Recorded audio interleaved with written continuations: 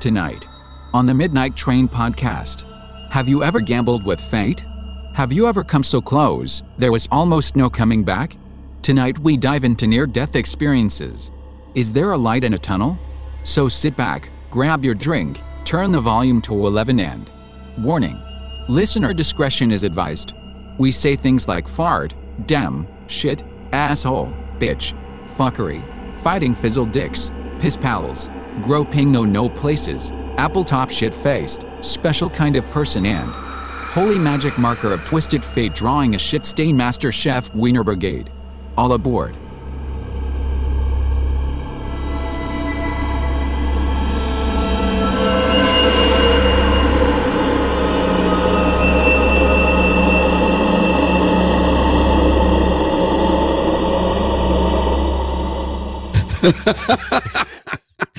Hello, passengers. Holy mackerel. I think we covered it, right? I think you covered that one. Yeah. Yeah. I mean, there might be a couple extra words. Yeah. But Welcome to season 4, episode 15 of the Midnight Train podcast, where we bring the dark to light. Well, what's that mean? Of course, everybody out there knows what that means. We make fun of and joke about creepy shit while bringing you as much information on each topic as possible. I am your host, the conductor of the cryptic, Jonathan Sayer. And with me, as always, is the man who just wants his $2 damn. It's Jeff Butchko. How are you, sir? $2. It's easy. I'd take $2 and I would go to $2 and get a shot and another shot, and then I'd be done. Is that what you would do? Yeah. Oh, wait, no. Each shot is $2. I would get one shot. You would get one shot and then leave. And then not have $2. Yeah. Yeah, that's what you do. And Mr. Moody is, as per the last episode, he's MIA right now. He's MIA right now. He's his conspiracy mind has got him all disheveled. He's probably in the closet with a tinfoil hat on, like making smoke signals out the window or out the room. Yeah. For help. Rubbing himself with peanut butter. Yeah. Well, listen, this is going to be an awesome episode, man. I'm actually really looking forward to this one. This is something you've wanted to do for a while, right? Yeah. So we're going to be talking about near-death experiences. And first, obviously, we're going to talk about the science-y stuff about it. And then after that, we're going to get into actual experiences from actual people. Eyewitness accounts? Yeah, like people who have actually had these things happen before. I actually have one myself, which is actually... I'll be diving into that one. I do too. Do you really? Yeah. Excellent. Yeah. We'll save those for the end. Okay. Yeah. So, but let's turn on the lights. Let's adjust our seats. Grab a drink and let's get spooky. But first, here's a toast to all you beautiful motherfuckers.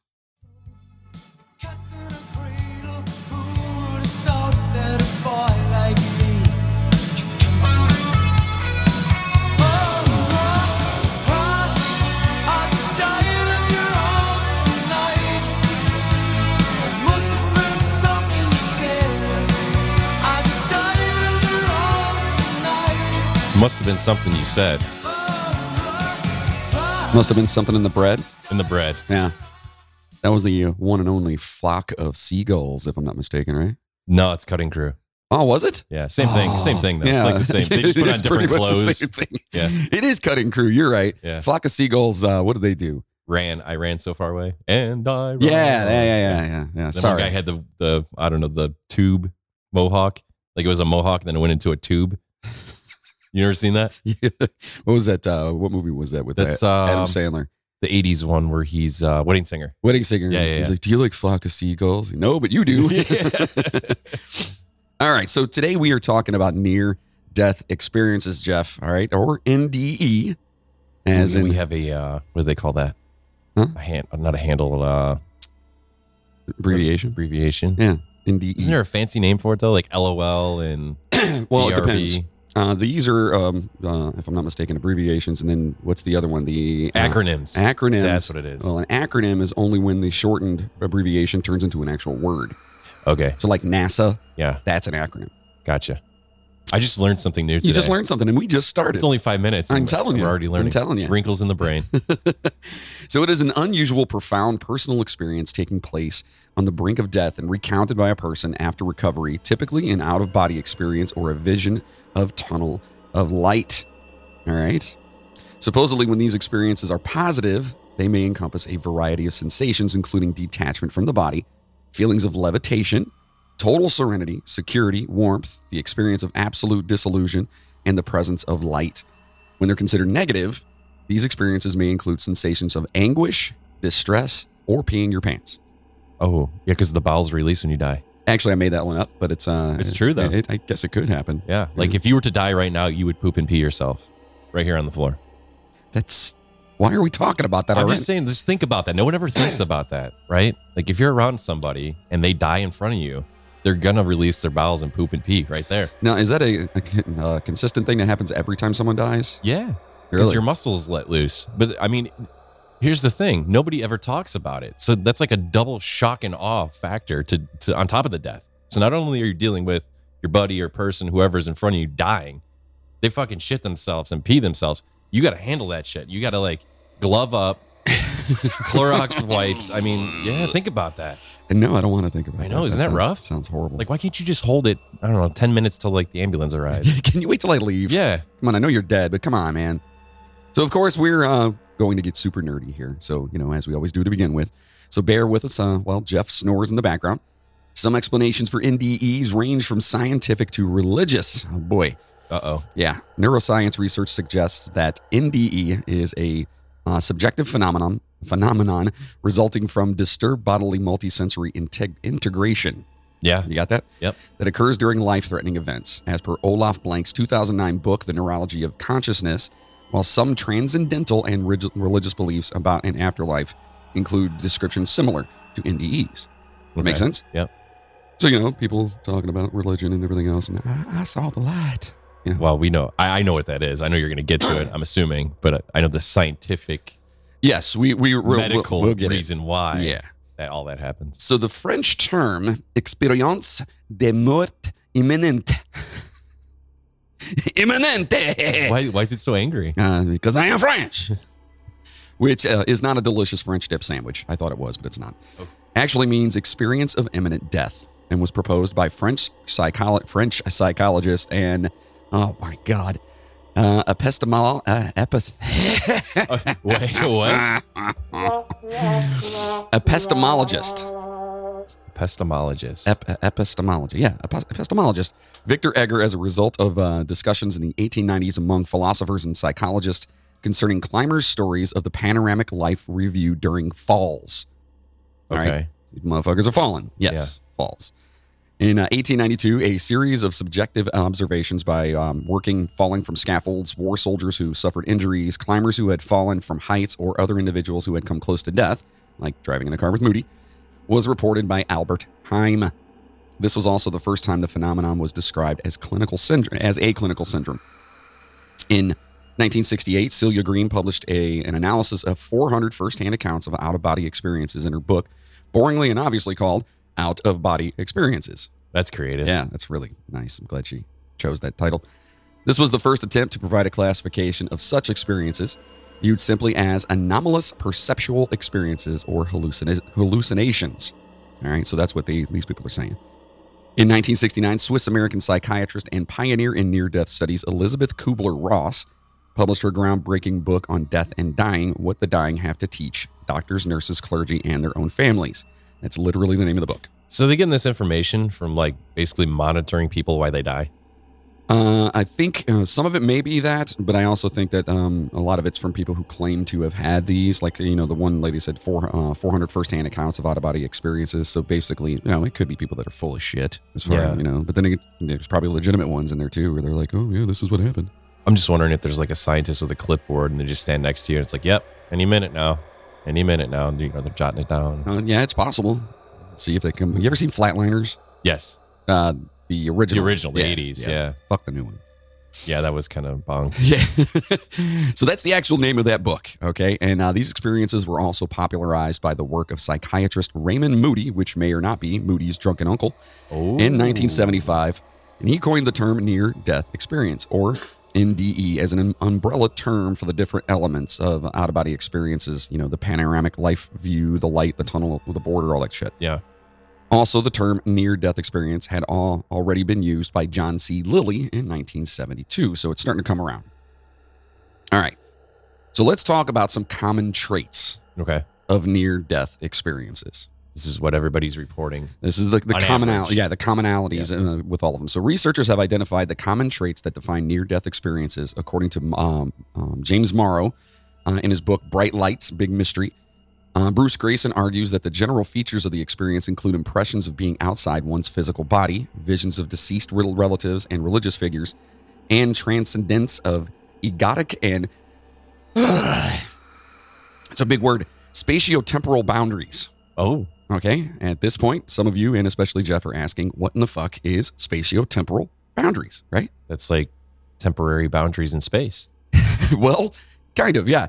This shit refers to the perception of continuous contour shapes and global motion from sequential transformations of widely separated surface elements. All right. Okay. So where you conceptualize stuff, how stuff's kind of moving away from you and shit.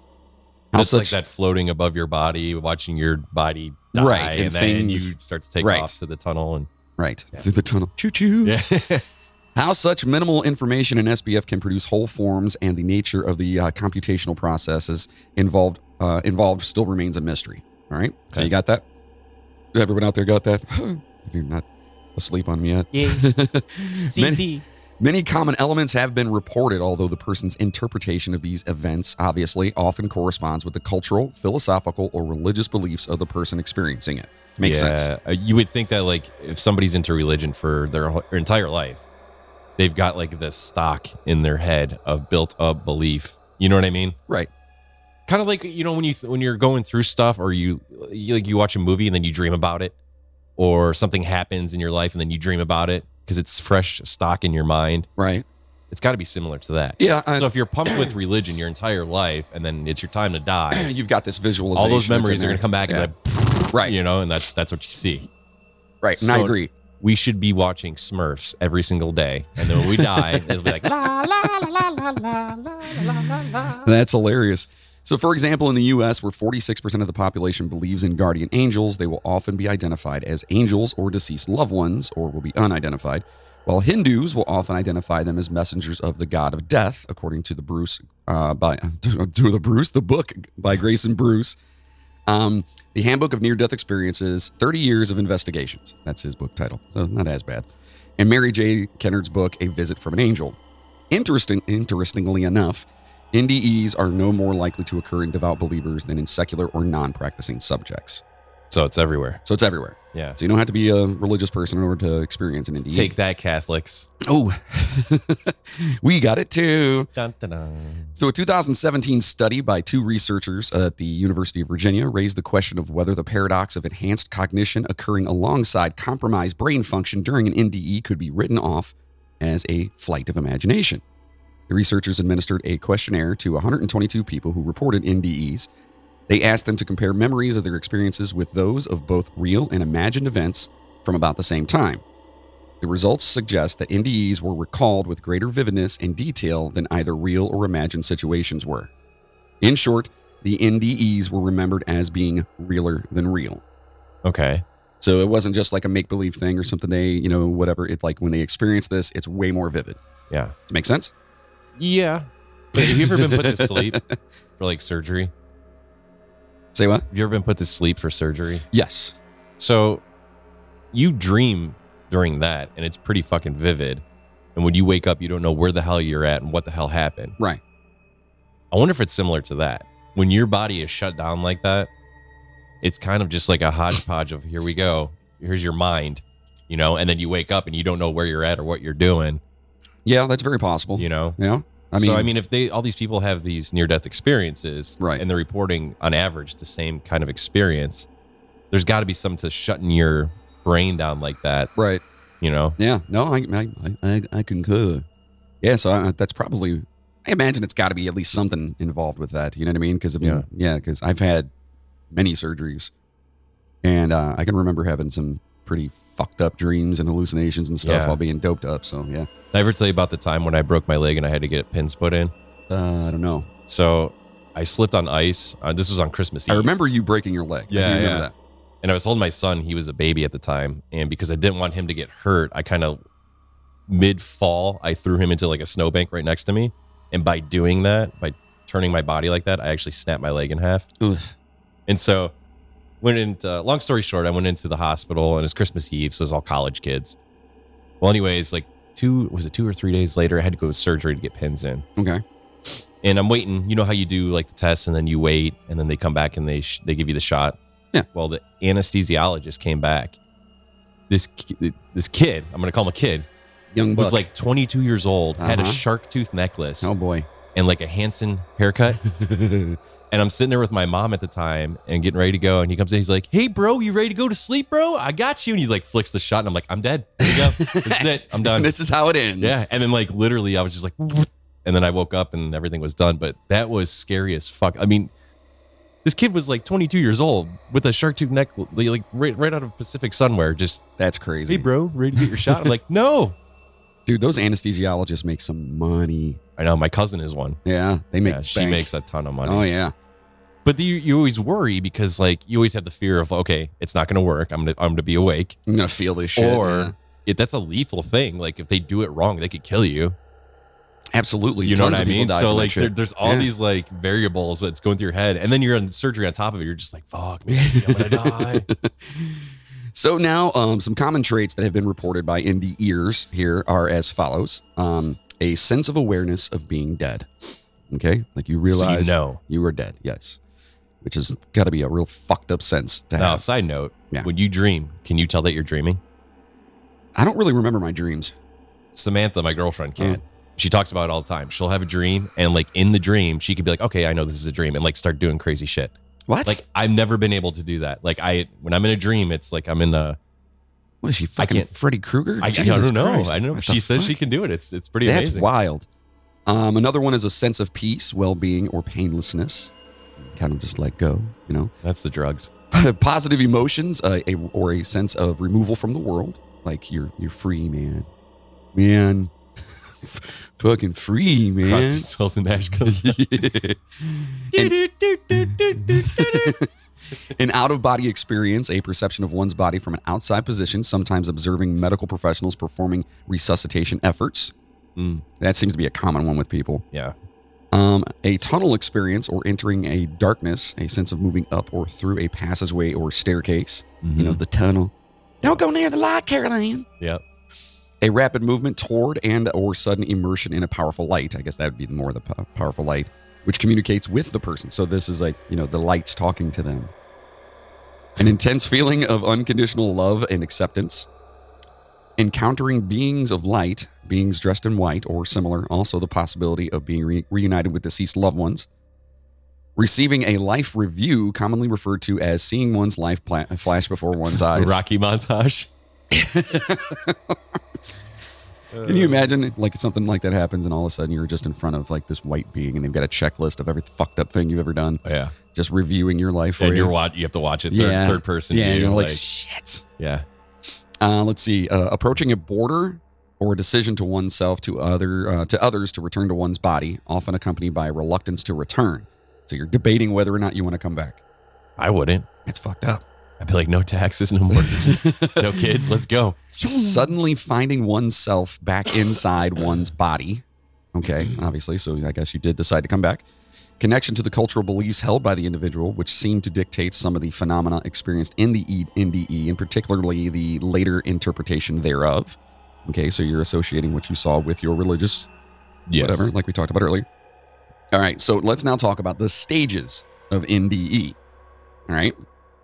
So Kenneth Ring subdivided the NDE on a 5-stage continuum. Okay. So the subdivisions were kind of what we were going through talking about it there. Peace, body separation, entering darkness, seeing the light, entering the light. All right. Okay. I assume once you enter the light, you're gone. Right. Yeah. That's it. You either go into the light or you don't and you come back. I'm assuming that's what it is. So Charlotte Marshall, a neuropsychologist from the University of Liège and University Hospital of Liège, who led a team that investigated 154 different NDE cases, concluded that there is not a fixed sequence of events. So basically, she said, fuck that other guy. So it's like a Russian roulette. It's a gamble. Yeah. It's a wonder wheel. It just happens, like shit happens, you know? Yeah. So Kenneth Ring also argues that attempted suicides do not lead more often to unpleasant NDEs than unintended near-death situations. But you know how Charlotte Marshall feels about that dude and his shitty opinions, so fuck him anyway. Right? It would make sense, though. I mean, think about it. If you're like all depressed and you're like feeling horrible and down and shit and you kill yourself, that's like the last emotion. No, it's saying there is no body. connection to that. Oh, there is? Yeah, Oh, okay. yeah. It's saying that you're no more susceptible to unpleasant NDEs than somebody who just had an accidental near death or something like that. So in one series of NDEs, 22% occurred during general anesthesia. See? Yeah. Dun, dun, dun. There you go. What's that mustache? You need to take a tinkle. We'll be right back after this message. Well, it's time to return back to the show. I'm glad you stayed and didn't leave. Oh. In a small bowl, whisk together the mayo and egg, Dijon mustard and Worcester sauce, and hot sauce. Oh, I love that Dijon mustard. And season with salt and pepper. Just a sprinkle. Just a little dash will do you. A little dab will do you. They're going to be the best crab cakes. When you have the cul-de-sac party, all the neighbors are going to say, "My Lord." So we talked a little bit more about doing the whole, the old ladies and their craft stuff, right? Yeah. And how we should be doing like demonic recipes and shit like that. But as the old ladies, I want to know what the listeners think about us doing that. I think that'd be amazing to do. I think it's awesome. I think it'd be great. I You think guys we let us should- know if you want us to do a little thing. It could just be a little 5, 10, 15-minute thing. And we sit there and just Yeah. discuss like, I don't know, freaking Satanistic rituals and shit. But like how to really do it. Right. Yeah. Like But legit things. But you sit there and talk about, like, you take the knife and you shove it directly into the virgin's heart. First thing you want to do is get some chalk to draw the pentagram on the smooth surface. You might want to use some lemon pledge to clean the surface first. Yes. So if you guys want us to do that, please let us know. Anyway, so back to the NDEs here. The underlying neurological sequence of events in a near-death experience is difficult to determine with any precision because of the dizzying variety of ways in which the brain can be damaged. Okay, the brain is a very sensitive thing, and it can get all That's fucked true. up. I mean, think about if you got like, okay, shot in the head, point blank, versus, I don't know, a heart attack versus getting decapitated. You know what I mean? Like, it's got to depend on how you die because that's the way your brain fires. You know what I mean? Yeah. If you got shot in the head, just point blank, that's got to be like the most clean cut. Like, there's no tunnel. It's just light and you're done. You know what I mean? Like, think about it. Because Possibly. your body's not still alive. Possibly. Yeah, but I mean, is your... Oh, are wait, your- is it still getting oxygen, though, until your heart stops? Right. So, I mean... So it could be still firing, I guess? Yeah, like the synapses and stuff could still be going. I guess it just depends on how badly damaged the brain is. Now, if your head is cut off, you're completely severing the spinal cord and all those synapses and stuff. So does the brain still fire? I don't know. Could you imagine? Nope. Imagine being either shot in the head or decapitated, and you're still alive for like let's just say it's 30 seconds till like it just all fizzles out. Right. But for that 30 seconds, Fuck. I mean, I don't think you're gonna feel pain because it's just so much shock at that point. But you're kind of just staring, like comprehending, trying to comprehend, and then done. Well, you've ever seen the chicken with its head cut off? You ever seen that? Yeah, it still runs around. They run around and fucking Well, flop that's all over the motor place. muscle, though. Right. I mean, is it though? Do we know for a fact that they're not feeling anything anymore? They're super beings. So furthermore, NDEs do not strike when the individual is lying inside a magnetic scanner or has his or her scalp covered by a net of electrodes. So we're talking MRI. Yeah, basically, yeah. Interesting. Okay. So what exactly happened to your brain during an NDE? What happens? Oh, here we go. Here's the meat. So it is possible to gain some idea of what happens by examining a cardiac arrest in which the heart stops beating and, the patient is quote unquote coding. Yeah. Right? The patient has not died because the heart can be jump-started via cardiopulmonary resuscitation. All right? Okay. That's CPR for you other... All you lifeguards out there. Right. Modern death requires irreversible loss of brain function. When the brain is starved of blood flow, which is called ischemia, and we got a bunch of nurses and whatnot that listen to the show, so hopefully we're doing all right by this. Sugar butt. Yeah. And oxygen, which is anoxia. The patient faints in a fraction of a minute, and his or her electroencephalogram, or EEG, becomes isoelectric. In other words, they flatline. All right? This implies that large-scale, spatially distributed electrical activity within the cortex, the outermost layer of the brain, has broken down. Yeah. Like a town that loses power, one neighborhood at a time, local regions of the brain go offline one after another. Right. So similar to my brain on a Saturday night after drinking a lot, or maybe like a lot of us. I would think it's the other way around. I think when you drink, the lights get brighter and then they blow up. Like the bulbs just gets so bright. You've hung out with me before, man. You tell me. Yeah, that's true. Back in the day, now you just disappear. Yeah, well, that's what you do. The ghost. You got to. So the mind, whose substrate is whichever neurons remain capable of generating electrical activity, does what it always does. It tells a story shaped by the person's experience, memory, and cultural expectations. Given these power outages, this experience may produce the rather strange and idiosyncratic stories that make up the corpus of NDE reports. All right. Mm-hmm. To the person undergoing it, the NDE is as real as anything the mind produces during normal waking. When the entire brain is shut down because of complete power loss, the mind is extinguished along with the consciousness. If and when oxygen and blood flow are restored, the brain boots back up and the narrative flow of experience resumes. So it's a hard reset. It's basically a hard reset. Yeah. So if you're a fucked up person, you need to restart your brain. Yeah. For 10 seconds. Maybe. Unplug for 10 seconds. Restart. Maybe that does work. I mean, I don't know. I'd have to see the research on that if they can actually. Well, if you think about it back in the day, that's what shock therapy was. That's what they were trying to do. Right. And lobotomies. Yeah, they're trying to. They tried. So scientists have videotaped, analyzed, and dissected the loss and subsequent recovery of consciousness in highly trained individuals, like U.S. test pilots and NASA astronauts in centrifuges during the Cold War. All right. So if you can recall the scene in the 2018 movie First Man of Neil Armstrong, do you remember that? Played by Ryan Gosling. I didn't see it. Oh. Anyway, he was being spun in a multi-axis thing, and until he passed out. Yeah. Or like me on a tilt-a-whirl. Oh. Yeah, that's pretty much. Or tequila. Oh God. Epa. I can't do it. At around 5 times the force of gravity, the cardiovascular system stops delivering blood to the brain, and the pilot faints. About 10 to 20 seconds after these large G-forces cease, consciousness returns, accompanied by a comparable interval of confusion and disorientation. All right? Does that make sense? Yeah. So you're passing the fuck out, and then you come back, and you're like, what the fuck happened, man? I think we've all passed out at some point in time from something. We used to do it for fun when we were kids, when we were teenagers. Explains a lot. Steve Simbeck was part of this, by the way. Oh, yeah. And we'd all hang out. I can't remember where. Somebody's house. And for fun, because we were too young to drink or do anything, all we do is smoke cigarettes. But for fun, we would literally take the biggest guy out of our group, and he would, strangle you, do the pass out thing. And we did it for fun. And we all took turns getting passed out. And we'd be out for some of us a minute, some of us 30 seconds. That is fucking stupid. Yeah. So Steve stupid. would kick and punch when he was waking up. It was hilarious. We used to laugh so hard. So oh my God. And he would let us see. He's like, pass me out. We're like, all right. So then the guy gets behind him. He's like, and then Steve just right to the floor. And then within 30 seconds, he's like he's punching and swinging and shit. Yeah. Steve. So the range of phenomena these men recount may amount to NDE light, we'll call it. All right.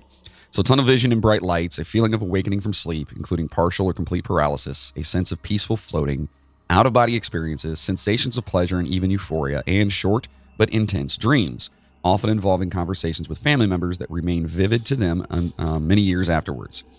These intensely felt experiences, triggered by a specific physical insult, typically do not have any religious character, perhaps because participants knew ahead of time that they would be stressed until they fainted. So it wasn't an accidental, all of a sudden thing. They knew this was going to happen. So they're saying there may be a correlation to that.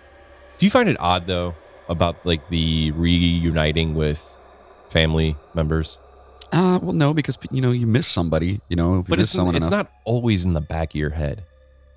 I mean, let's be real. Yes, losing somebody super close to you, your partner or parent, or maybe even a grandparent for some people, or a child, or even an animal. You think about it, you're closely connected, but maybe it's just me, but they're not 24/7 always in the back of your head.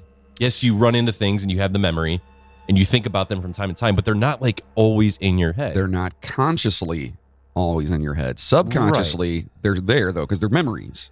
So those are there. So what I think they're saying is... of all the memories in your head, how does it shuffle right to that You know what I'm saying? Like, I just find it very odd. Maybe there's just you got that emotional connection to it, you know, and so when your brain has these events happening to it, it just automatically clicks, and that's what it goes to. Maybe it's a sense of comfort too. That person was a comforting person. But I feel like for you, like when Bill Murray passes away, like you're going to meet him when you die. Like that's going to be your go-to guy. I think I'm going to die before Bill Murray does. You think so? I don't know, maybe. He's not looking too good these days. Oh, I don't want him to die. That's going to suck. I know. It's going to suck so bad. Oh, God, I love him so much. So by their very nature, NDEs are not readily amendable to well-controlled laboratory experimentation.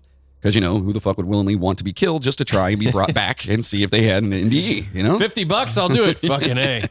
Sign me up. Yeah, this is not flatliners like we were talking about. It may be possible, however, to study aspects of them in a humble lab mouse. All right.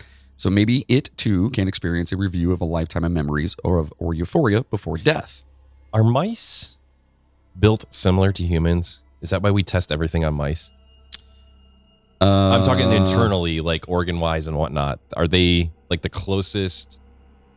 I don't want to say disposable because I know all the PETA people and animal lovers are going to hate me for this, but are they the closest disposable creature that's close enough, that's built like a human to where we could get accurate results? No, I don't think so. Because wouldn't a monkey? Pigs are actually closer to us. So why mice all the time? Maybe because they're smaller and you can, they're just a little area. But I mean, like if you're testing brain functions and organ things and stuff like that on a mouse, who gives a shit? Because it's not the same as a human, right? Maybe neurologically, because they do have the ability to be trained and have the ability to they go and they'll hit a light if they want a piece of cheese. Well, I guess that's what I'm asking. Yeah, are they the closest? Possibly. Out of I hate to say disposable creatures. He's not saying disposable creatures. You get my point. Right. You're going to let a mouse die before a human being, obviously. Right. And a dog, because dogs are amazing. Right. But, Yeah. Oops. Many neurologists have noted similarities between NDEs and the effects of a class of epileptic events known as complex partial seizures. These fits partially impair consciousness and often are localized to specific brain regions in one hemisphere. They can be preceded by an aura, which is a specific experience unique to an individual patient that is predictive of an incipient attack. Okay? Yeah. The seizure may be accompanied by changes in the perceived sizes of objects, unusual tastes, smells, or bodily feelings, deja vu, depersonalization, or ecstatic feelings. So all these things can happen. Did you ever see one of those in person? Someone have a seizure? Yeah. It's crazy. Yeah. It's fucking wild. The only time I've ever seen it was at a concert. Oh, really? Yeah, and they had like the strobe lights go. What concert was it? God, it was like some metal band. I can't remember what it was. And I think it was at the Agora. And they had the lights, was like, the lights were going off. And then next thing you know, like the crowd just kind of moved. Okay. And there was a couple people holding this girl, and this girl was just like a fish, just flopping all over, like going crazy.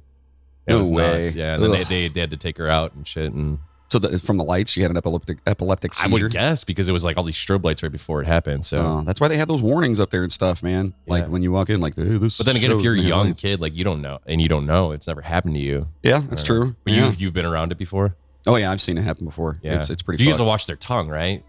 Isn't that like when they're seizuring because they could swallow their tongue, like you have to, or bite it off or some shit? Like mean, you could bite your tongue off if you're, whatever. You cannot physically swallow your tongue. Yeah, it's not something you can actually do.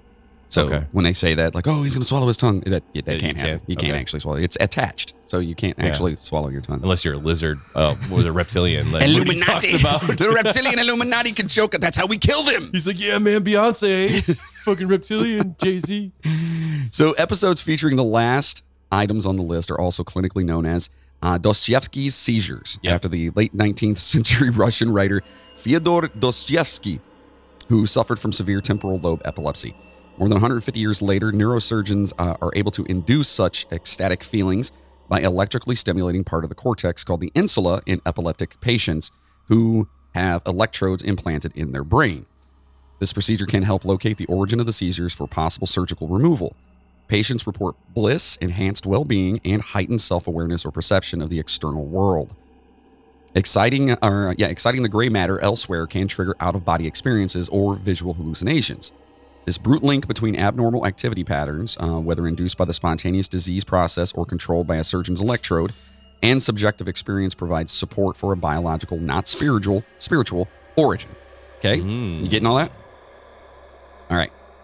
The same is likely to be true for NDEs. While the mind should experience the struggle to sustain its operations in the face of loss of blood flow and oxygen as positive and blissful rather than as panic-inducing, remains mysterious. Okay? That's why it's like, they don't really know, especially since life sucks so bad. You know what I mean? I mean, it does. It is intriguing, though, that I don't know, life's not that bad. Your life's all right, right? I've said it before. Like I'm happy. I'm content. You're content? Yeah, like when we went around and talked about this before, and you guys are like, well, I had a better job, better money, more money. Yeah. But I'm like, I'm good with what I got. That's good. That's good. Whatever. It is what it is. Yeah, that's good. I mean, I wish I had hair like John Stamos, but that's not going to happen. Or anything like John Stamos. It is intriguing, though, that the outer limit of the spectrum of human experience encompasses other occasions in which reduced oxygen causes pleasurable feelings of jauntiness, lightheadedness, and heightened arousal. Deep water diving, high altitude climbing, flying, the choking or fainting game, as you were talking about, and in just case, sexual asphyxiation. Hey, boner. Yeah, you know what I'm saying? So apparently that's that state of euphoria because of the lack of oxygen going to your brain. So that's why they do that. I was always wondering, like David Carradine died from that. Yeah. They think, I'm doing quotation, folks. They think that Chris Cornell, right, could have possibly done that. The singer of NXS. That's how he passed away. Yeah, I mean it happens. So you choke yourself and you. Yeah, be careful out there. Choking yourself while you're jerking off, folks. Just be careful. Don't hold the rope too tight. Think of all the people that have to, like, when you're gone because you didn't make it. Think of all the people that have to tell that story to everybody and how uncomfortable that is for them. Like your mom. Oh, little Billy died. He was whacking his punch and he choked and that was it. I mean, could you imagine that? No. It's Halloween time, man. We're not leaving out any details. Yeah, It's getting dark outside. That's right. So let's talk about the after effects. All right. So NDEs Poop are your pants. Yeah, we'll see. NDEs are often associated with changes in personality and outlook on life, according to James Morrow. Ring is identified. Well, that's a fucking stupid statement. Of course, Well, you almost die. You're gonna be like, it's what's the Christmas movie where the guy comes back? A Wonderful Life. Oh yeah. He's running down the street like, Every time a bell rings. Yeah, I mean that's an obvious statement. If you die and you come back, you're gonna be like Mr. Happy Pants. Right. Well, they've also identified a consistent set of value and belief changes associated with people who have had a near-death experience. Among these changes, he found a greater appreciation for life, higher self-esteem, greater compassion for others, less concern for acquiring material wealth, a heightened sense of purpose and self-understanding, desire to learn, elevated spirituality, greater ecological sensitivity and planetary concern, and a feeling of being more intuitive. Do you think an emo kid comes back worse? Fuck. Oh shit! I don't think an emo kid comes back. Why am I back? This is bullshit. However, not all after effects are beneficial, according to the book by R.M. Orne titled "The Meaning of Survival: The Early Aftermath of a Near-Death Experience."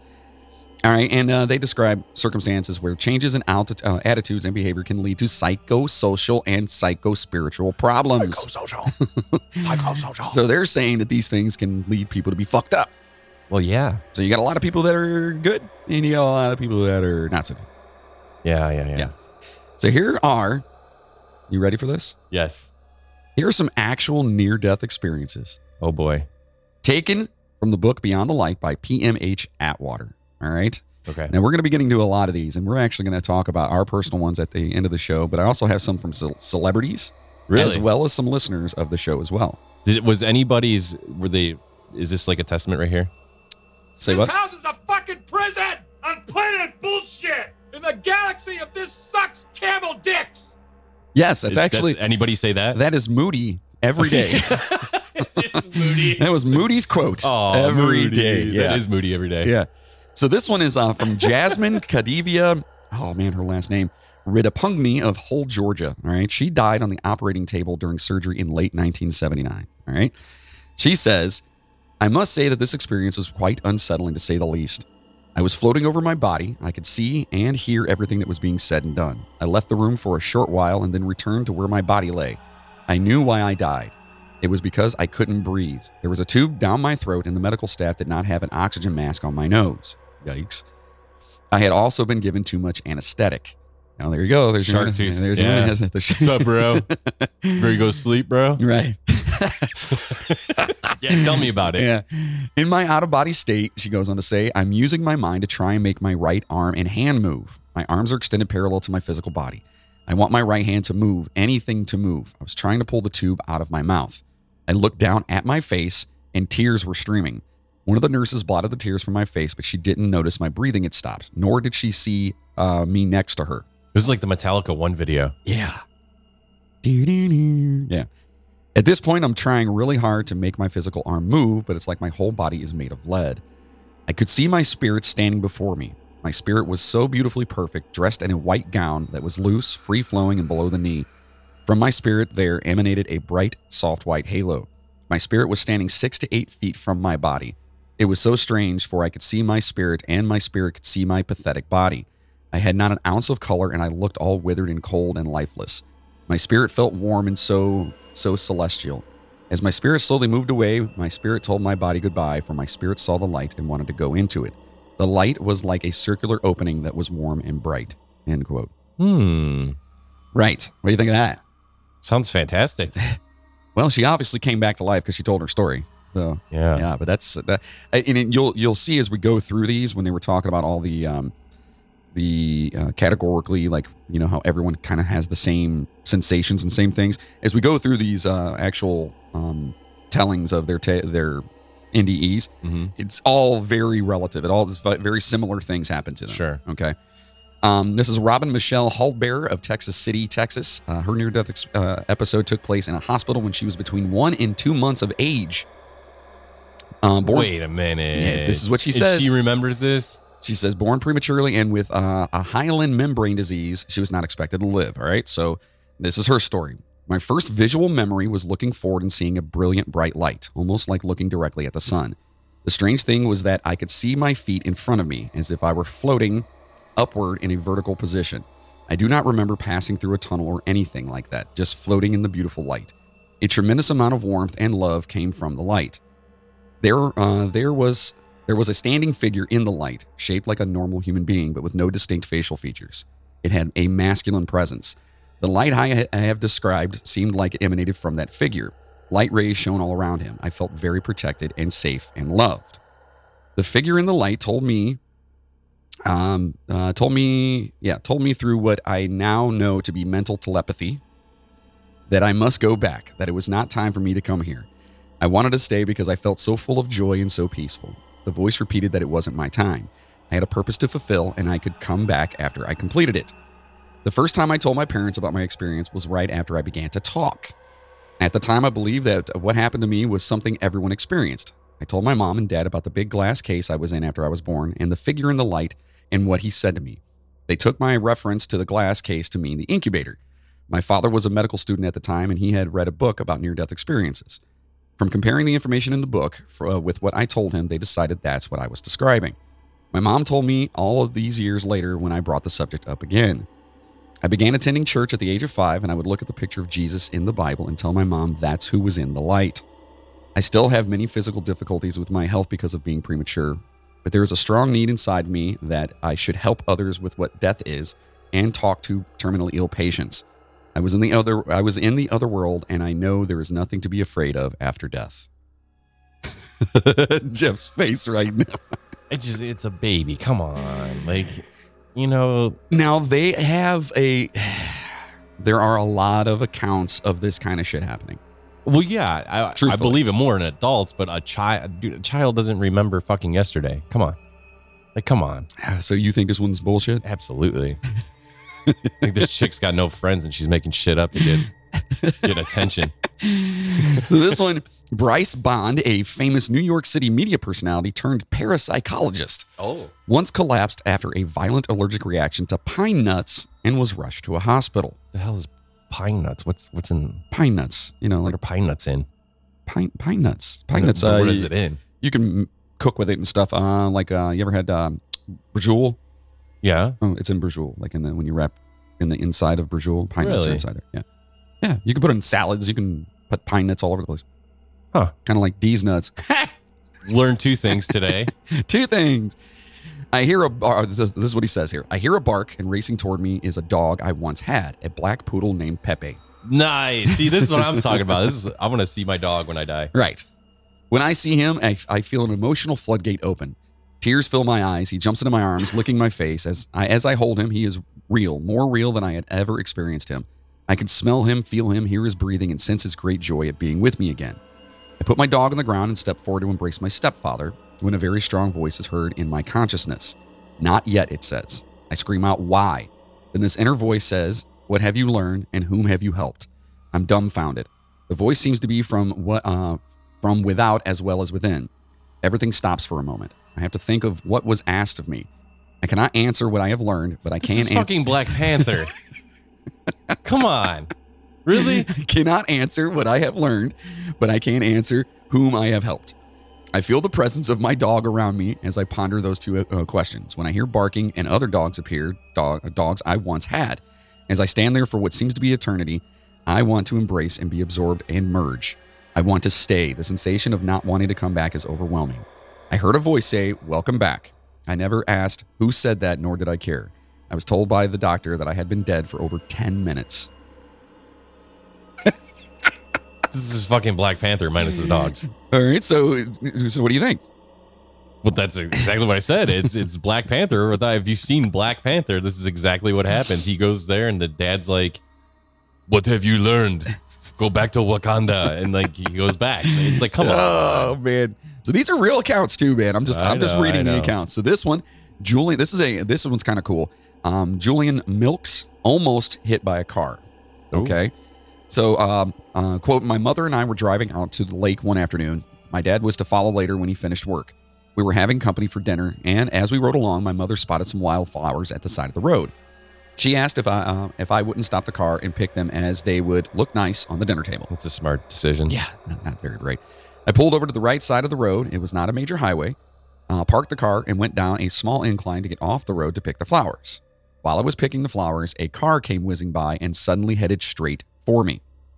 As I looked up and saw what I presumed would be an inevitable death, I separated from my body and viewed what was happening from another perspective.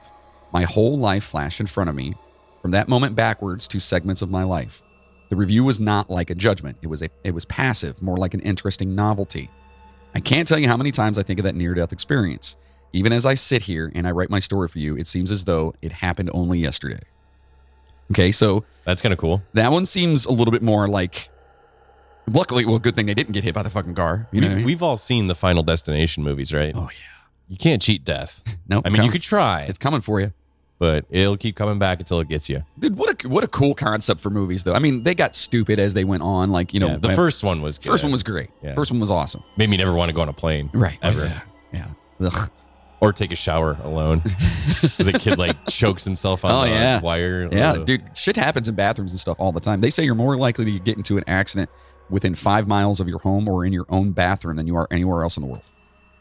That's good to know. Yeah, just so be careful out there, folks. Yeah. All right. So this one, it's Ernest Hemingway. Okay, Ernest Hemingway, the writer. Awesome. Wounded by shrapnel while fighting on the banks of the River Piave near Falsalta, Italy. This is awesome. I didn't know this about him at all, but it's super cool. He says, dying is a very simple thing.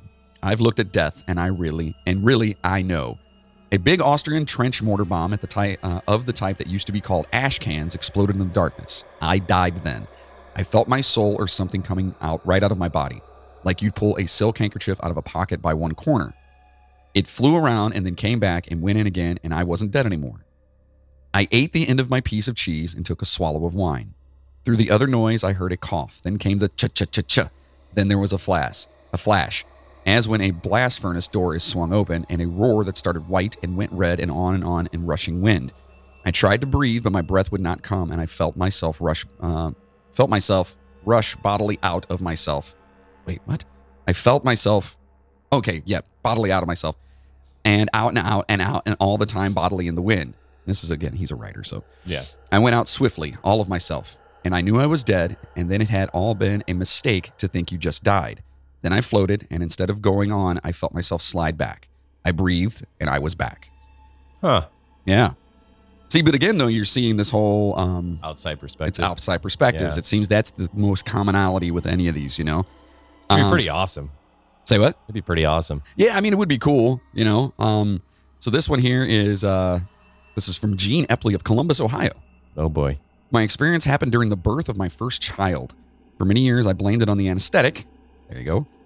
I had 3 more children without pain because I believed that if there wasn't any pain, I wouldn't have to have anesthetics that caused experiences like this. Living proof of mind over matter, right?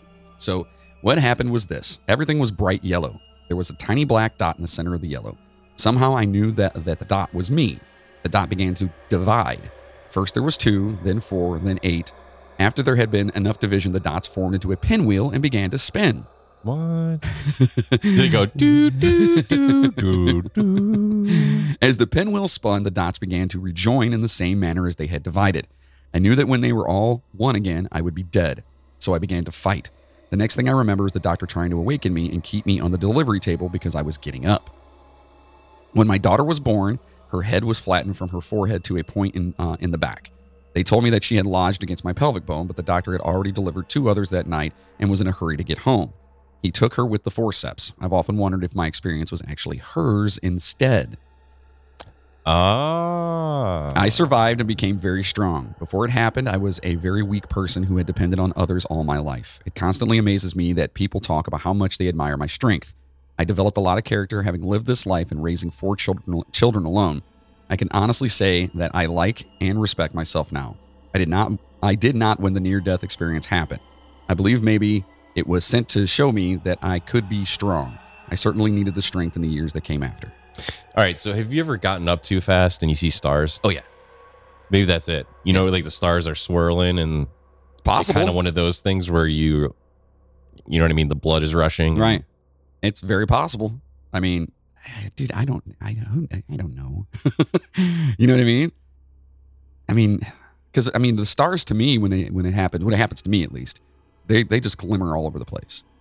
Mine have like trails. Really? Mine go like this, like, you know, like they move around like with trails and shit. Yeah. Have you ever done acid? No. Could you imagine me on acid? That would be a movie in itself. No, I don't think that's a good I'd be idea. sitting there just doing a million different voices to the wall, like. Yeah. So this one's from Sandra H. Brock of Staunton, Virginia. I had a stomach stapling in 1980, and in the process, I had to have a deformed spleen removed. I hemorrhaged on the operating table, and the doctor said that 3 times he thought he was going to lose me. The first day after surgery, I had to have transfusions. During one of the transfusions, I started feeling really weird. I felt like if I shut my eyes, I would never open them again. I called a nurse. Of course, she said it was all in my head and left the room. I remembered she just walked out the door and started being pulled through a tunnel. She walked out of the door, and I started being pulled through a tunnel. Okay, so she's feeling this thing. It was a terrible experience because all I could see were people from my past, people who were already dead, who had done or said something to me that hurt me in one way or another. They were laughing and screaming until I thought I could not stand it. I begged and begged that I be allowed to go back. I could see a light at the end of the tunnel, but I never really got close to it. All of a sudden, I was back in my bed, just thankful I had not died. So what do you think of that one? That one's a total negative. You know what I mean? Like these other people are like, oh, you know, I saw myself in peacefulness and tranquility. And she's like, these motherfuckers hated me. Yeah, but she was also really, really extremely low on blood. Yeah. So I'm sure like oxygen and whatnot was cut off from the brain. So she could be misfiring and having a hallucinations. Hallucinations? God, I can't even say it. Yeah. Jesus. That's for you. One of those days, I guess, right? For you. But anyways, yeah. So if you lose that much blood to the point of like a near-death experience, Yeah. it's going to fuck your mind up. You're going to see some weird shit. Like, Well, stuff's going to happen. so there's a correlation to, she also has another NDE. It's the same chick. So remember, she had a negative experience. Listen to this story. Quote, my mother told me that when she found she was pregnant with me, she prayed that I would die. They were just coming out of the depression, and they already had a baby and could not afford another. It's Charlie Manson's mom? It sounds close, right? When I was born with a hair lip. Mother thought that was her punishment for wanting me dead. Within several days and without any surgery, my hair lip healed itself, and to this day I do not carry a scar. She also told me that when I was only a few weeks old, she came to my bassinet and found me not breathing. I had already turned purple. She grabbed me, shook me, and blew in my face until I started breathing again. I don't remember this experience, but I do remember being in a bassinet that had no liner. I remember studying my hands, what my hands looked like as an infant. My mother said I couldn't possibly remember this, but I did, and I was right. So let me ask you this. She had a pretty... Mother basically didn't want her, told her that. She was turning blue when she was a baby and stuff like that. Do you think that may have led to her first one that we read and the negativity that was around there? Sure. I mean, because if you have all this negativity built up... Well, it's like we talked about earlier, the stored memory, you know? Right. It's not always in the back of your head every day, but it's somewhere in there. Right. Right. Yeah, a traumatic experience would pull that to the probably front. What it was. So this one's pretty awesome here. All right. Stephen B. Ridnour of Charlottesville, Virginia. All right. We smoked another joint and then headed toward the rapids. Hey, man. You gotta love when a story starts like that.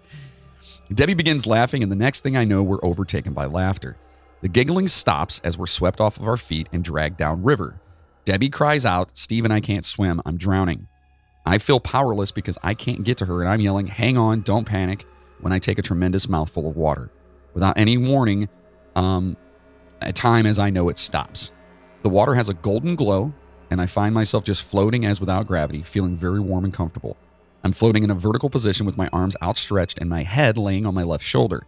I feel totally at peace and full of serenity in this timeless space.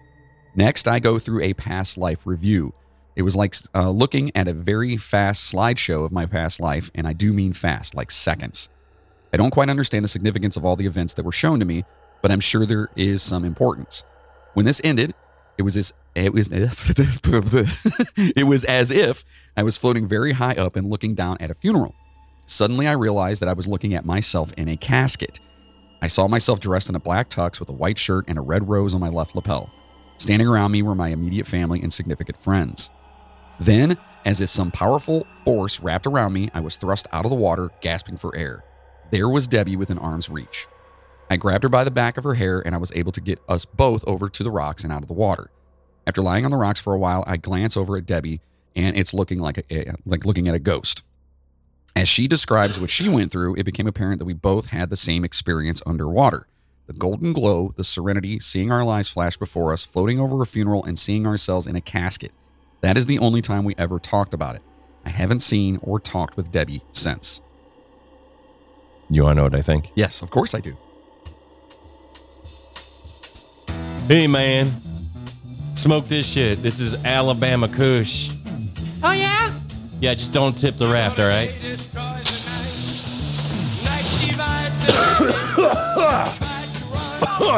Here, have some of this. Okay, I'll take a little hit.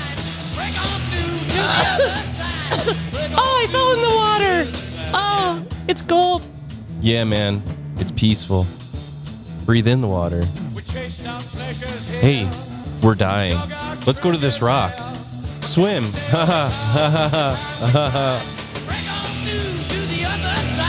That's what I think. What's that, mustache? You need to take a tinkle. We'll be right back after this message. Well, it's time to return back to the show. I'm glad you stayed and didn't leave. Oh. All right, so now we're going to be discussing a story from one of our passengers. Oh, no. Yeah.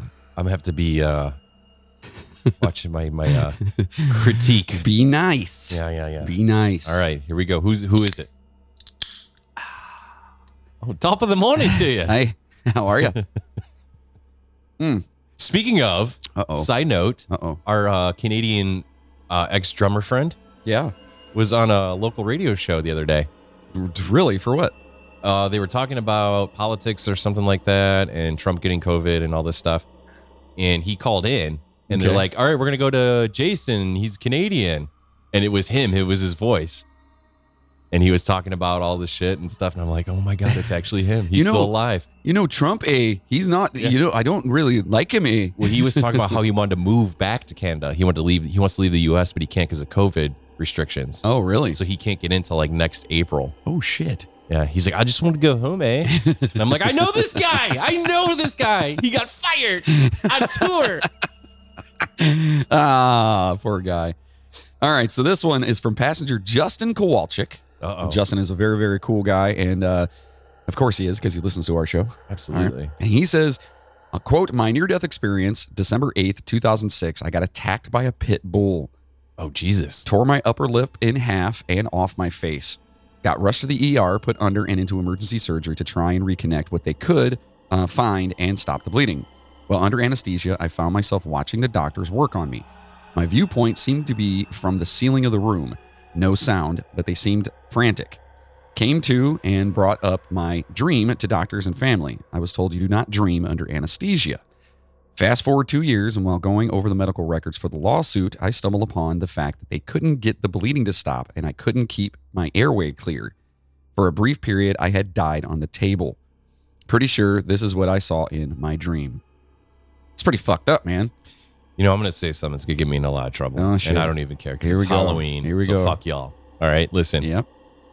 Pit bulls are not fucking domestic pets. I don't know how many stories we have to go through where they kill kids, they attack people. A fucking pit bull is not a pet. I don't want to see pictures. Oh, they're really friendly if they're trained right. No, they have a lockjaw mechanism. It's animal instinct. They're not pets. Now, I'm not saying we should kill them all. no. Now listen, But I'm saying you should not be the asshole that like takes your pit bull to the dog park. Hey, it's just like any other dog. I train it. Because you're part of the problem then. my son has a pit bull, and he is one of the sweetest dogs I've ever seen in my life, man. Absolutely. And I usually don't like pit bulls at all because usually they're like, I'm like, They're all sweet until they get triggered. well, yeah, it's possible. I mean, it's like having a grizzly bear as a pet. Oh, he's just fine. Grizzly bear. You know, you just pet him. I trained him, and then it's over. I don't know what happened. Oh man, so this one is for we're going to be getting a lot of mail for that one. Good, for yeah. sure. Send them to me. Send them to Jeff I'll at respond. the Midnight Train. No, I will stay up late and I'll respond to every All right. motherfucking one of them. So this one comes from a friend of Mr. Moody's, and her name is Winnie. And she says 4 years. Winnie, not Winnie. I don't think Winnie Cooper. Would it be awesome? Would be awesome. Like Moody grew up with Winnie Cooper. So 4 years ago, I was on the I-10 highway in Arizona making my daily commute from work. This is also a huge truck route, so traffic got pretty brutal at times. All seemed fine for once. Traffic was flowing smoothly, and we were all cruising at about 75. Out of nowhere, everyone jumps to the right lanes and comes to a screeching halt. There is an ADOT, the Arizona Department of Transportation car in the far left lane, seemingly parked in the lane with the worker on his phone. I hit my hazard lights and slammed on my brakes and missed the pickup truck in front of me by an inch.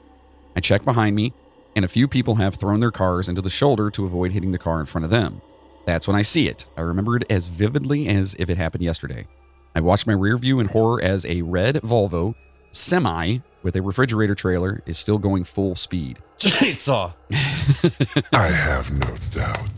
The driver has his head turned, talking to his passenger. They're not slowing down. They don't see me.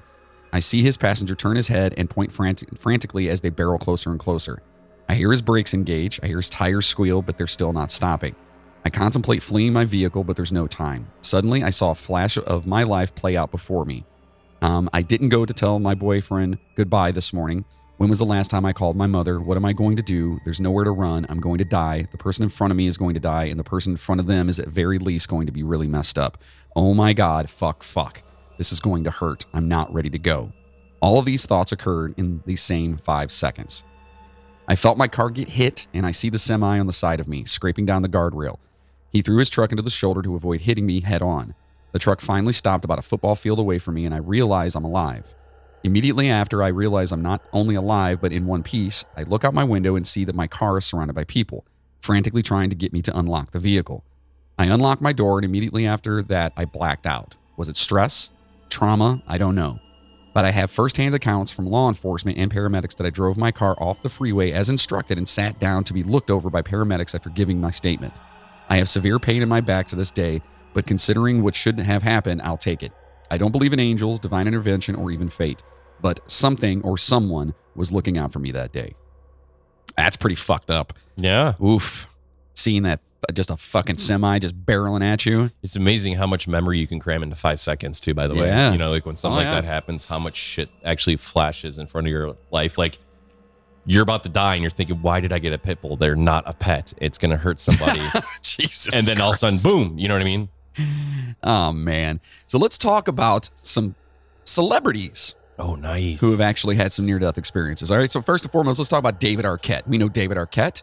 Yeah. He's Deputy Dewey from Scream. He was in all kinds of different movies. That wrestling movie? He was in a wrestling movie. He was actually married to, I don't know if he still is or not, but to Courtney Cox. Yeah. So David Arquette. Says 2 years ago, during his stint in the professional wrestling world, the actor was accidentally stabbed in the neck with a cylindrical light bulb during a so-called death match with someone named Nick Gage. This is what he told People magazine. Quote, I thought I was dying. I got out of the ring and I was totally lost. I couldn't see and I couldn't hear. Arquette was then rushed to a hospital where he received stitches and surgery. His ordeal, which is chronicled in the new documentary You Cannot Kill David Arquette, which is awesome, was ultimately a wake-up call. Quote, there was a certain carefree daredevil aspect about the way I lived previously, he told People magazine, but I didn't want to die. With the help of therapy and support from his wife, to whom he's been, Christina, I guess he is remarried to Christina McLarty Arquette, whatever, to whom he's been married since 2015. He said, quote, I learned to love myself. He added, I had to stop being self-destructive and make choices that were throwing bombs. All right, so there you go. That's David Arquette's story. In the neck with a light bulb, man. Yeah, let's not do that. Sharon Stone, we remember Sharon Stone. Yeah. She was the one who had the infamous uncrossing of the leg scene where you could see her hoo-ha.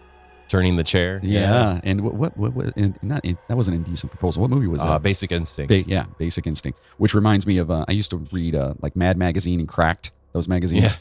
And they always do parodies of movies and stuff like that. And they called that movie Basically It Stinks. Did you ever see, was it Hot Shots where they did it and there was a beaver? Yes. I think it was Hot Shots. Right. Yeah. Okay, it says right here, the Basic Instincts actress and HIV/AIDS awareness activist has had several brushes with death, which she opened up about to The Sun and Brett Goldstein's Films to be Buried With podcast in June.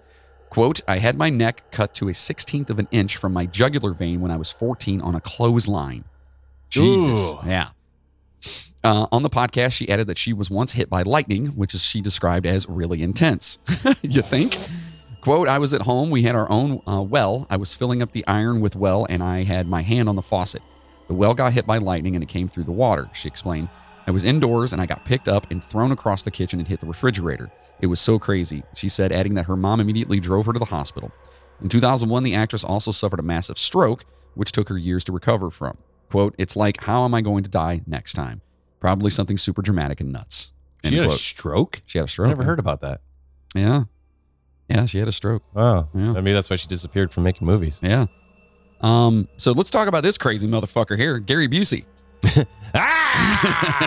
Johnny Utah. Yeah, Gary Busey. And if you guys don't know who Gary Busey is, just you look up any picture of him and you'll immediately know how fucking nuts he actually is. He was the awesome partner in Point Break. Yes. Yeah. Opposite Keanu. He was also in not Black Sheep? Yeah, Black Sheep.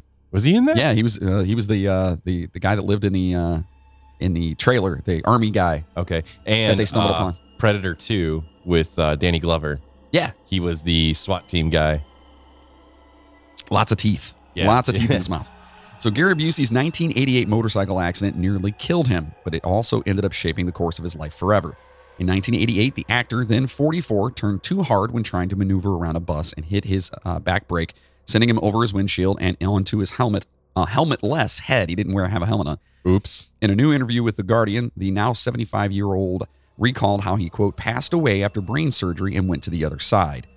Following the incident and how his time in the spiritual realm, impacted his mindset, quote, I was surrounded by angels, balls of light floating all around me, and I felt trust, love, protection, and happiness like you cannot feel on earth. It's the feeling the angels live in, he said of the experience. The truth told me I wasn't finished over here on earth, he added. So yeah, again, the angels and the lights and stuff like that. So that's Gary Busey. He's like really fucked up on drugs and shit too. So I mean, there could have been a little bit of is he emphasis? Wow. All right, let's talk about someone who's really prominent nowadays, Post Malone. Oh man, I got to say, I'm not a fan, but I don't hate his music. I think he's all right. He's okay. I just don't get it. Yeah, well, I don't understand it. Not for us to get, buddy. We're old. I know. Yeah. The rapper's private jet made an emergency landing after its tires blew out on takeoff in August of 2018. The flight was scheduled to go from New Jersey to London, but ended up spending 5 hours circling airports to burn off fuel before safely landing in New Windsor, New York. He says, quote, "I fucking hate flying." The star told TMZ after finally getting back on the ground. Quote, "We just heard the tire pop, and then, I don't know if it was smoke or whatever, came in, and we're like, shit, this is not good at all. I just put everybody in a big group text to tell them I love them just in case." He said about how he was handled being in a flight after the malfunction. "I just did it all in one, you know, my family and everybody and my friends. This was before anybody knew about the plane. I was just like, hey guys, I love you. I didn't want to fucking freak people out and then be stuck in the air. I'm alive. I'm ready to party," Malone added. So that was... What just happened? You got shot. Got shot. All right, so we'll do one more here for Leonardo DiCaprio. I'm a huge Leo fan. Yeah. All right. I know how this happened. There was no room on the raft. Rose took it, and he died of hypothermia. Or I thought it was the bear that pummeled the shit out of him. Yeah. He's had quite a few of those. Yeah, or it was the Ludes that he took from 1980. Yeah. That finally kicked in. Right. Yeah, I mean, he's had a lot of near-death experiences. Yeah. Yeah. So when it comes to things DiCaprio is thankful for, we're guessing Edward Norton ranks pretty high on the list. Why? Because he saved his life during a scuba diving expedition in the Galapagos Islands when DiCaprio's oxygen tank failed. Norton noticed and shared his tank with the Oscar winner while they swam back to the surface. The daredevil actor is no stranger to near-death experiences. Quote, "If a cat has 9 lives, I think I've used a few," DiCaprio told Wired in December 2015. From a shark attack and skydiving accident to a near plane crash, the adrenaline junkie shared his tales of his extreme adventures with the outlet. That's fucking... I didn't know he was all like into that shit. Yeah. I mean, if you got that kind of fuck you money, it's like, why not? Fuck you, buddy. So, Jeff, you said you actually have a near-death experience. Kind of. Kind of? Kind of. All right. Tell us what... Or a close call, I guess you could say. All right. say. So let's tell the story. I was... this was 12 years ago. I was changing the exhaust on a car that I had, and the jack stands came loose with me under it. I thought that was it. Oh, shit. And luckily, like you know how the jack stands have the locks on them? Mm-hmm. Well, I had some cheap ones in the back, and I was grabbing the exhaust by the converter, and I was shaking it, trying to get it loose. Okay. And it knocked both stands in the back loose. Oh, shit. And they came down, and I had to turn my head, and it was like right up. The car was against my cheek. Oh, my God. Yeah. So then I started yelling, and I had a buddy over at the time, and he ran over and jacked it up. But like, it was one of those like... You thought that was it? I thought that was it. I thought the car was going to come down and smush me. Oh, my God. Yeah. That's nuts. Yeah, so now I use like multiple jack stands. Absolutely. When I go under there. Good ones. Keep the jack under it just a little bit. Yeah, absolutely. Yeah. So, I mean, it wasn't like nothing. It didn't have like a montage or a flash of things. Right. So, but it was just like one of those things where it's like, okay, that was probably the closest call or brush that I had. Still fucked. Yeah. So with me, I was actually driving on the back roads over by, actually out by where you live a little bit, over in Oberlin, over by JVS. Yeah. You know what I'm talking about? Okay. Back road over there. The weeds were super high. It had a stop sign and I couldn't see, so I started creeping out real slow. All of a sudden, this car comes up over the hill and hits me broadside. Flips my car up in the air. Lands down, breaks all the windows. My seat was like, I think it was 7 inches wide. After they pulled me out, they had to use the jaws of life. It broke all the motor mounts. I mean, the car was fucked, right? Wow. So they pull me out. I am not at all coherent. All right. Not at all. It knocked me out. It ended up bruising every one of my internal organs. Oh, that's fun. Yeah. A little cut by my eye or whatever. But the fucked up part is that as I'm sitting in the hospital and I come to and I finally realize where I'm at, I'm like, oh, fuck, I'm alive. That's good, you know? And then these two paramedics, I said that weird, paramedics. Foo Fighters. The Foo Fighters, these paramedics came in. So anyway, they come in and they're asking if I'm okay. And I'm like, yeah, you know, I'm all right. And here I am I'm fucking hurt. And they've got me on a ton of different painkillers and everything else because I got messed up. And they walk in and they're like, you know, you okay? And I'm like, yeah, I'm all right. And they were like, dude, you freaked us the fuck out. I'm like, what do you mean? They were like, well, we got you out of the car. We put you in the ambulance. And as we're coming back to the hospital, you were completely unconscious, but you were singing. Really? And apparently I was singing Lightning Crashes by Live. No way. And the guy even said, he started singing. He was like, I don't know what the song is. He was like, oh, I see you coming. You know, that song or whatever. And I was just looking. I was like, really? He was like, yeah, dude. He's like, that's the strangest shit I've ever seen in my life. He was like, you were out, but you were singing this fucking song. And I was just like, wow, that was pretty cool. So yeah, that was my... Nice. I've had a couple of them. Did you decide to grow a ponytail? I should have. I've had a couple of them, but that was the most, I guess. That's pretty bizarre. The one where, like, I mean, I could have fucking died, and here I am singing a fucking song, and that's what I knew. I should have been a singer. See? No, that's not. No. I don't. If anything, they should have told me to never, to never do that. Yeah. So. And now, ladies and gentlemen, it's time for our new segment, WTF. Or as I like to say, what the So it's Halloween month. It is Halloween month. Last WTF, we did top 10 Halloween costumes, which was a bunch of shit, if you ask me. Bunch of garbage. Yeah. So this week, because as we're getting closer to the holiday, we're building it up. Yeah. This week, we're going to do the top 10 Halloween movies. Ooh. Okay, not scary movies, Halloween time movies. Okay. All right. I mean, obviously, they're scary movies, but, you know, you have like a top 10 scariest of all time movies, and you have top 10 Halloween movies. Yeah. This is according to our favorite site, IMDb. Ah, we love the IMDb. We still don't understand the algorithms. No. So this is taken by an average of popularity, I'm assuming. Okay. That's how they come up with this. So we're going to start with number 10 and go to 1. Okay. Number 10 is It Follows. It Follows. And I have seen this. This is the one where it's like an STD ghost. Like, wait, what? It's a ghost that follows you, okay? And you have to have sex with somebody, and then the person you have sex with, the ghost starts following them. So you have to pass it like an STD, basically. I've never seen it. It's actually a really good movie. Yeah? Yeah. I've never seen that. Yeah, you read like the synopsis of it, and you're like, what the fuck? Like, no way. But you watch it, and it's like, well, okay, this actually was a pretty decent movie. And it was based around Halloween? Kind of.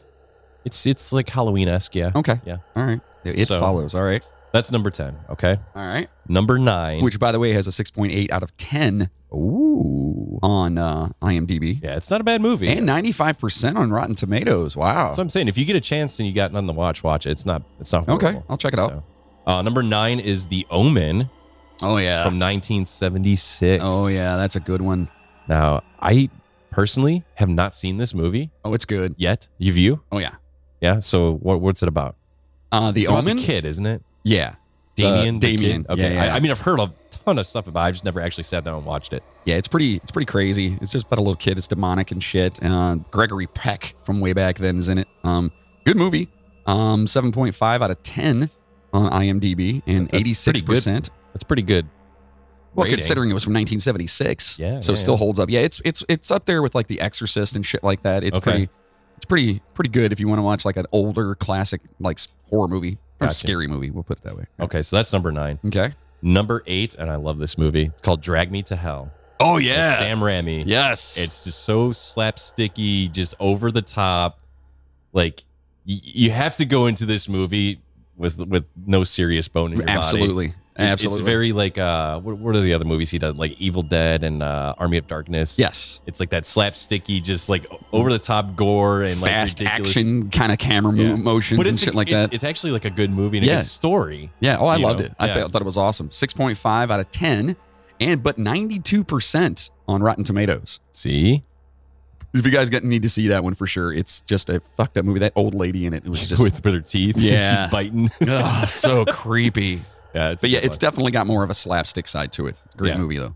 Number 7 is The Thing from 1982. The Thing. Oh, John Carpenter. Yes. Yes. And that's an 8.1 rating, which is really high. I don't know what is the Rotten Tomatoes. 85. 85%. Which if you guys have never seen, first of all, fuck. Don't watch the prequel, the new one that just came out with recently. It's okay, but it's supposed to be like what led up to it. So basically, these people are on they're in Alaska or in the Antarctica, whatever it is, and then they come across. It says a shape-shifting alien that assumes the appearance of its victims. Yeah, and it does. It basically destroys people and takes on the way they look and everything. It's pretty fucked up. It's Kurt Russell, right? Yes. Yeah, Kurt Russell's in it.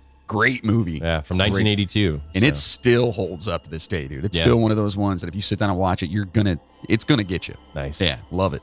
All right, number 6. We're getting close to 5. Number 6 is the original Halloween, 1978. Jamie Lee Curtis. Jamie Lee Curtis. Michael Myers. This is a 7.8 rating. And, or is this the second one? It says 15 years after murdering his sister on Halloween night. Okay, this is the first one. Yeah. Okay. If you haven't seen this movie, get out of the rock you're hiding under. Like, this is a classic. Like, it's like one of the ultimate classic horror movies, up there with like Friday the 13th and Nightmare on Elm Street and all those other ones. And of course, a lot of people, especially the younger people out there, they've probably seen the newer ones, the Rob Zombie ones or whatever. See, I like that one better than the originals because that was really twisted. It was like, what would it really be like? You know, with the mental health and shit. That was a fucking weird. I thought they were great, but when that was you're talking about a precursor back in 1978. Yeah. When those movies first started kind of coming out, like that's one of the original slasher flicks. Right. Like it's awesome. Right. Number 5, here we go. Evil Dead 2. Ooh. 1987. Yes. That's one of Moody's favorites. Oh yeah. Evil Dead 2 is that. absolutely amazing. 7.8 out of 10. Yeah. Which is awesome. And 95% on Rotten Tomatoes, which is awesome. And if you guys don't know, though, it's Bruce Campbell. Yeah. It's freaking amazing. It's about a bunch of teenagers that go to a cabin. Right. And they summon the dead with the Necronomicon book. Right. And it's so all good. hell breaks loose. Again, very slapsticky, very quick cameras and stuff like that. And it's just, it's awesome. Such a great movie. Yep. It's hokey, but fucking great at the same time. Number 4 is one of our favorites here on the show, is The Shining, the original 1980. Jack Nicholson, 8.4 stars. Should be higher in my opinion. Absolutely. But this is a Stanley Kubrick film, and we've gone over this quite a bit, I think, in many episodes. Yeah, but well, I mean, it's such a psychological thriller. Jack Nicholson's going to write a book, so he goes to this empty. He takes his family with him. Yeah, what was it? A hotel? Well, he was a caretaker. Okay. Right? Yeah, He's a writer, but he was caretaking to make money on the side, I think it was. So they were caretaking at the hotel, right? Okay. Yeah, him and his family and his kid and everything else. Dude, that movie is still, to this day, it's fucking creepy. And there's so many different things when you watch it that are like mind-fucking, you know what I mean? The new one was really good. Did you watch that with Ewan McGregor? I have not seen that one yet. Where it's Danny grown up? Yeah, I haven't seen that one yet. Really good. What the hell's that called? I just watched it a couple months ago. It was on Netflix. Dr. Sleep. Dr. Sleep. Yeah. Totally worth watching. It was really good. All right, we're into the top 3 now. You guys ready? Here we go. Number 3 is The Exorcist. Yes. 1973. Yes. Classic movie. If you guys have never seen The Exorcist, first and foremost, what the hell is wrong with you? Second of all, you should watch it with somebody that gets really scared easily. Yeah. Because this is one of those, like, holy shit. Like, I named my daughter after the character in this. Even for 73, like, the effects and everything are still, like, it's one of those movies that you talk about still to this day. Yeah. 8 out of 10 stars on IMDb and 88% on Rotten Tomatoes. That's pretty good. Yeah. It's a great movie. And it's basically exactly what it sounds like. It's and it's loosely based off an actual real exorcism that took place. Okay. And I want to say his name was like Randall Doe or something like that. They never used the guy's real name, but it's actually an account from a priest who did the exorcism, and it's all of his diaries. Huh. So it's actually like a real. So they took that, snippets from that, right, and basically made the movie out of it. So when you watch the movie, it makes it even more interesting that this actually, well, supposedly, according to the priest, actually took place. The original crab walking down the stairs. Yeah, it was just fucked. Head spinning and puking everywhere. Yeah, it's great. Your mother sucks dicks in hell. What? All right, number 2 is Psycho, 1960. All right. That's Norman Bates, where his mom is dead, and these are she's telling definitely of all time, right? I mean, that's 19. What'd you say, 1960? Yeah. Well, this is the top 10 Halloween movies of all time. All right, okay. According to IMDb. So yeah, that one's 8.5 out of 10, which is great. 96%. That's how awesome this movie is. And it's a black and white movie too, if I'm not mistaken. Yes, it is. Yes, the shower scene. That's absolutely. where that all originally came from. Yep, Alfred Hitchcock. And the premise of the movie is pretty fucked up. There's a hotel, and everyone thinks that, Norman's mother is alive, And let's just say she's not. Go watch the movie. Yes. Not to ruin it for anybody, which I probably did, but you got to watch it. It's very, very psychological and just great movie. All right, number one. Best Halloween movie of all time. Okay, I want to see if I agree with this. And this comes in at 1968. It's Rosemary's Baby. That's a pretty fucked up movie. Now, I haven't personally watched this. I've heard a million things about it over all the years. I've never actually sat down and watched this movie. Have you seen it? I remember seeing it when I was younger, but it's been so long. It's Roman Polanski, which we had a little run-in with Roman Polanski in our Manson episode. Unfortunately, that's his wife that was murdered by the Manson family. It says based on 1967 novel of the same name. Let's see here. The film chronicles the story of a pregnant woman who suspects that an evil cult wants to take her baby for use in their rituals. How ironic is that? That's what the movie's about. And then look what happened. His wife was pregnant, and a cult basically Isn't that fucked up? Killed her and the baby. Yeah. Like, what's the irony in that? Yeah, it's fucked. It is fucked. So if you guys don't know what we're talking about, if you go back 2 episodes prior to this one, correct, we did a whole episode on Charlie Manson, and it gets into all this stuff. So if you're not familiar with it, go back and check that out when you got some time. Yeah, it's 8 out of 10 stars, by the way, and on IMDb, and it doesn't see the Metacritic thing. I don't understand the Metacritic thing at all. Like, someone needs to explain that to us. Yeah. So that's number 1. And there's one thing I do want to comment on that I am very happy that I didn't see going through this list. And that's we didn't see Hocus Pocus, because that's a bullshit garbage Halloween movie.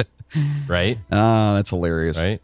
Very, very, very. Yeah, dude. So just going through what you just said right now, I just had to double check something real quick.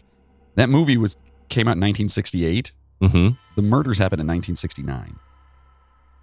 Go figure that. Do you think Manson watched it and that's where he came up with the idea? I don't know, but I never got that connection before until just now. That's fucking crazy. Holy shit.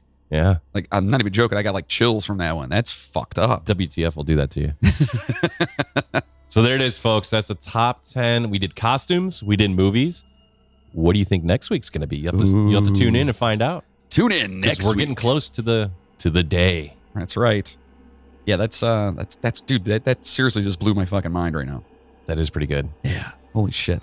All right, passengers, we hope you have enjoyed your ride with us on near-death experiences. We want to thank everybody who sent their near-death experiences into us, and we're glad you're still alive and you're okay. Well, at least you're still alive. Justin, I'm with you. Pit bulls are not fucking pets. Man, so we have all kinds of cool shit coming up, especially for the next couple of episodes here. We've got Halloween creeping up on us, and we're super excited about it. And we're just trying to bring you guys some more than just creepy shit, some pretty holy shit. But you guys can always tell us if you want to hear an episode. Just go to themidnighttrainpodcast.com or find us on Facebook or any of our social media and say, hey, I think it'd be cool if you guys ran a train on this, because we love hearing from you guys. But yeah, we got a bunch of episodes coming up pretty soon. At our website, you can also buy some super sweet merchandise at our store. We will donate 10% of every sale to the National Association on Mental Illness too. So if you or someone you know is struggling with mental health issues, call the NAMI helpline at 1-800-950-6264, the National Suicide Prevention Lifeline at 1-800-273-8255, or in a crisis, text NAMI, that's NAMI, to 741-741, because mental health is no joke, especially nowadays. And if you need to reevaluate your insurance, call Garfield 1-2323. You almost choked on that. Almost choked on that one. I don't think anyone's going to get that one. From the past, isn't it? Garfield 1-2323. And listeners keep asking how they can help keep the steam in our engines. Well, if you like what you hear from us, consider being a producer of the show by heading over to themidnighttrainpodcast.com and clicking on the Patreon button, or at patreon.com/The Midnight Train Podcast. You might just get a bonus that's episode right. of some crack. And which we actually have a bonus episode that's going to be coming soon. It's Coney Island, after we did the sideshow freaks and oddities and whatnot. We're going to be talking about the one and only Coney Island. Coney Island. Anyway, for $5, or for as little as $5 a month, I can't fucking talk today. Imagine that.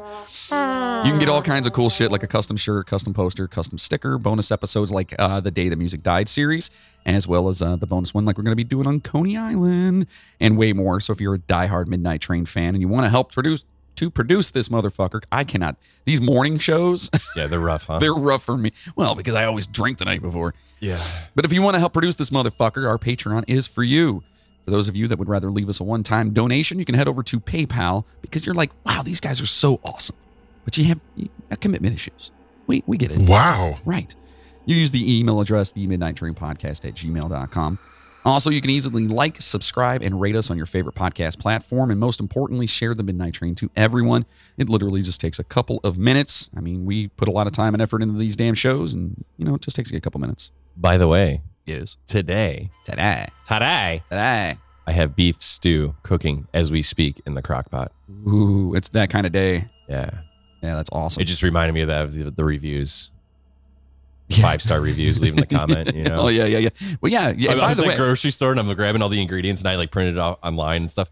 I'm old school. I didn't even use my phone. I actually printed out. Did you really? Oh, yeah. And I'm like the only asshole in the grocery store holding a piece of paper like, oh, yeah, I need one of these, one of these. People are like, what is wrong with this guy? But I was amazing. So proud. I'm like, oh, man, this is only on a 5-star review. Like putting these ingredients and stuff in. That's amazing. So we can't thank you guys enough for all the love and support. Obviously, you guys do keep this train moving, and we just want to thank you. Jeff, can I get a drum roll real fast, and we'll say hi and thank you to some of these awesome people? We're going to try. My cold is better this week. Okay. It still is early. All right. You ready? Yes. All right. So a big fucking Midnight Train shout out to Tess, Heidi, Kaylin, Kevin, Matt, Diana, Christopher, Jacqueline, Katie, Michaela, Ramsey, Tamar, Tommy Speakabox, The Sister Skeleton. Make sure you check out The Sister Skeleton podcast wherever you listen to podcasts. Riley, Diane, Alina, Stephanie, Julie, Laura, Cynthia, Kirsten, Dawn, Nicola, Caitlin, Chanel, Alex, Emily, Ann, Son of Vasco, Alicia, Frandipai, Danny, Melissa, Grace, Stormy, Eva, Melissa, Wayne, Victoria, Hager, Sean, Chainsaw.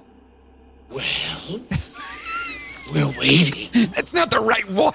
I want to change it up a little bit. All right. Jigsaw, Bill, Son, Colin, Todd, David, Valo, Juan, Belen, Ken and Brad over Voodoo Vodka, Chef Kevin, Katie Brabenick, Davey, our Mexican Vato, and a very special fucking thank you to our superhero fucking Patreon producers, Chad Flint, Cheryl Pierce, Chris McLeod, Justin Kowalczyk. Ooh, he's Justin, the one who gave us his little NDE today. Yeah. So thank you for that, Justin. Rob Webb from the Fun Box. God damn it. Oh, good for you. Fuck. Rob Webb from the Fun Box podcast. Please make sure you check them out. Christina Skelton, Maria Gibbs, Jessica Bartolome, Bill Birch, and Samantha Pickworth. By the way, Skeleton Sisters podcast. Yeah. They got some new gear. Oh, did they? Yeah, they got new mics. It sounds really pro now. So get over there and make sure you leave a comment and be like, you guys sound awesome now. You got pro gear. It's coming to life. And then proud of you guys. And just go to them and say, you guys want some cookies? No, be like snap your finger like the raccoons in the alleyway. Like, hey, how much for the lunchbox? So if you want your name to be mentioned on the show, all you got to do is sign up on our website at themidnighttrainpodcast.com. It's absolutely free. We have blogs in our store and all kinds of cool shit. What's up a there. blog? It's where Is it a blue log? It's a blue log. That's what I thought. Yeah. Glad you got that. Blue logs. Blue log. Check out the blue log. Or become a Patreon producer and help us out and help us to create more content, because sooner or later, both Jeff and I, we want to quit our fucking jobs. Right, Jeff? God, wouldn't that be nice? Yeah, it's not going to happen. Well. So stay safe out there, passengers. Stay warm. We know it's starting to get a little cold outside. And as always, choo-choo, motherfuckers! Now go home and get your fucking shine box.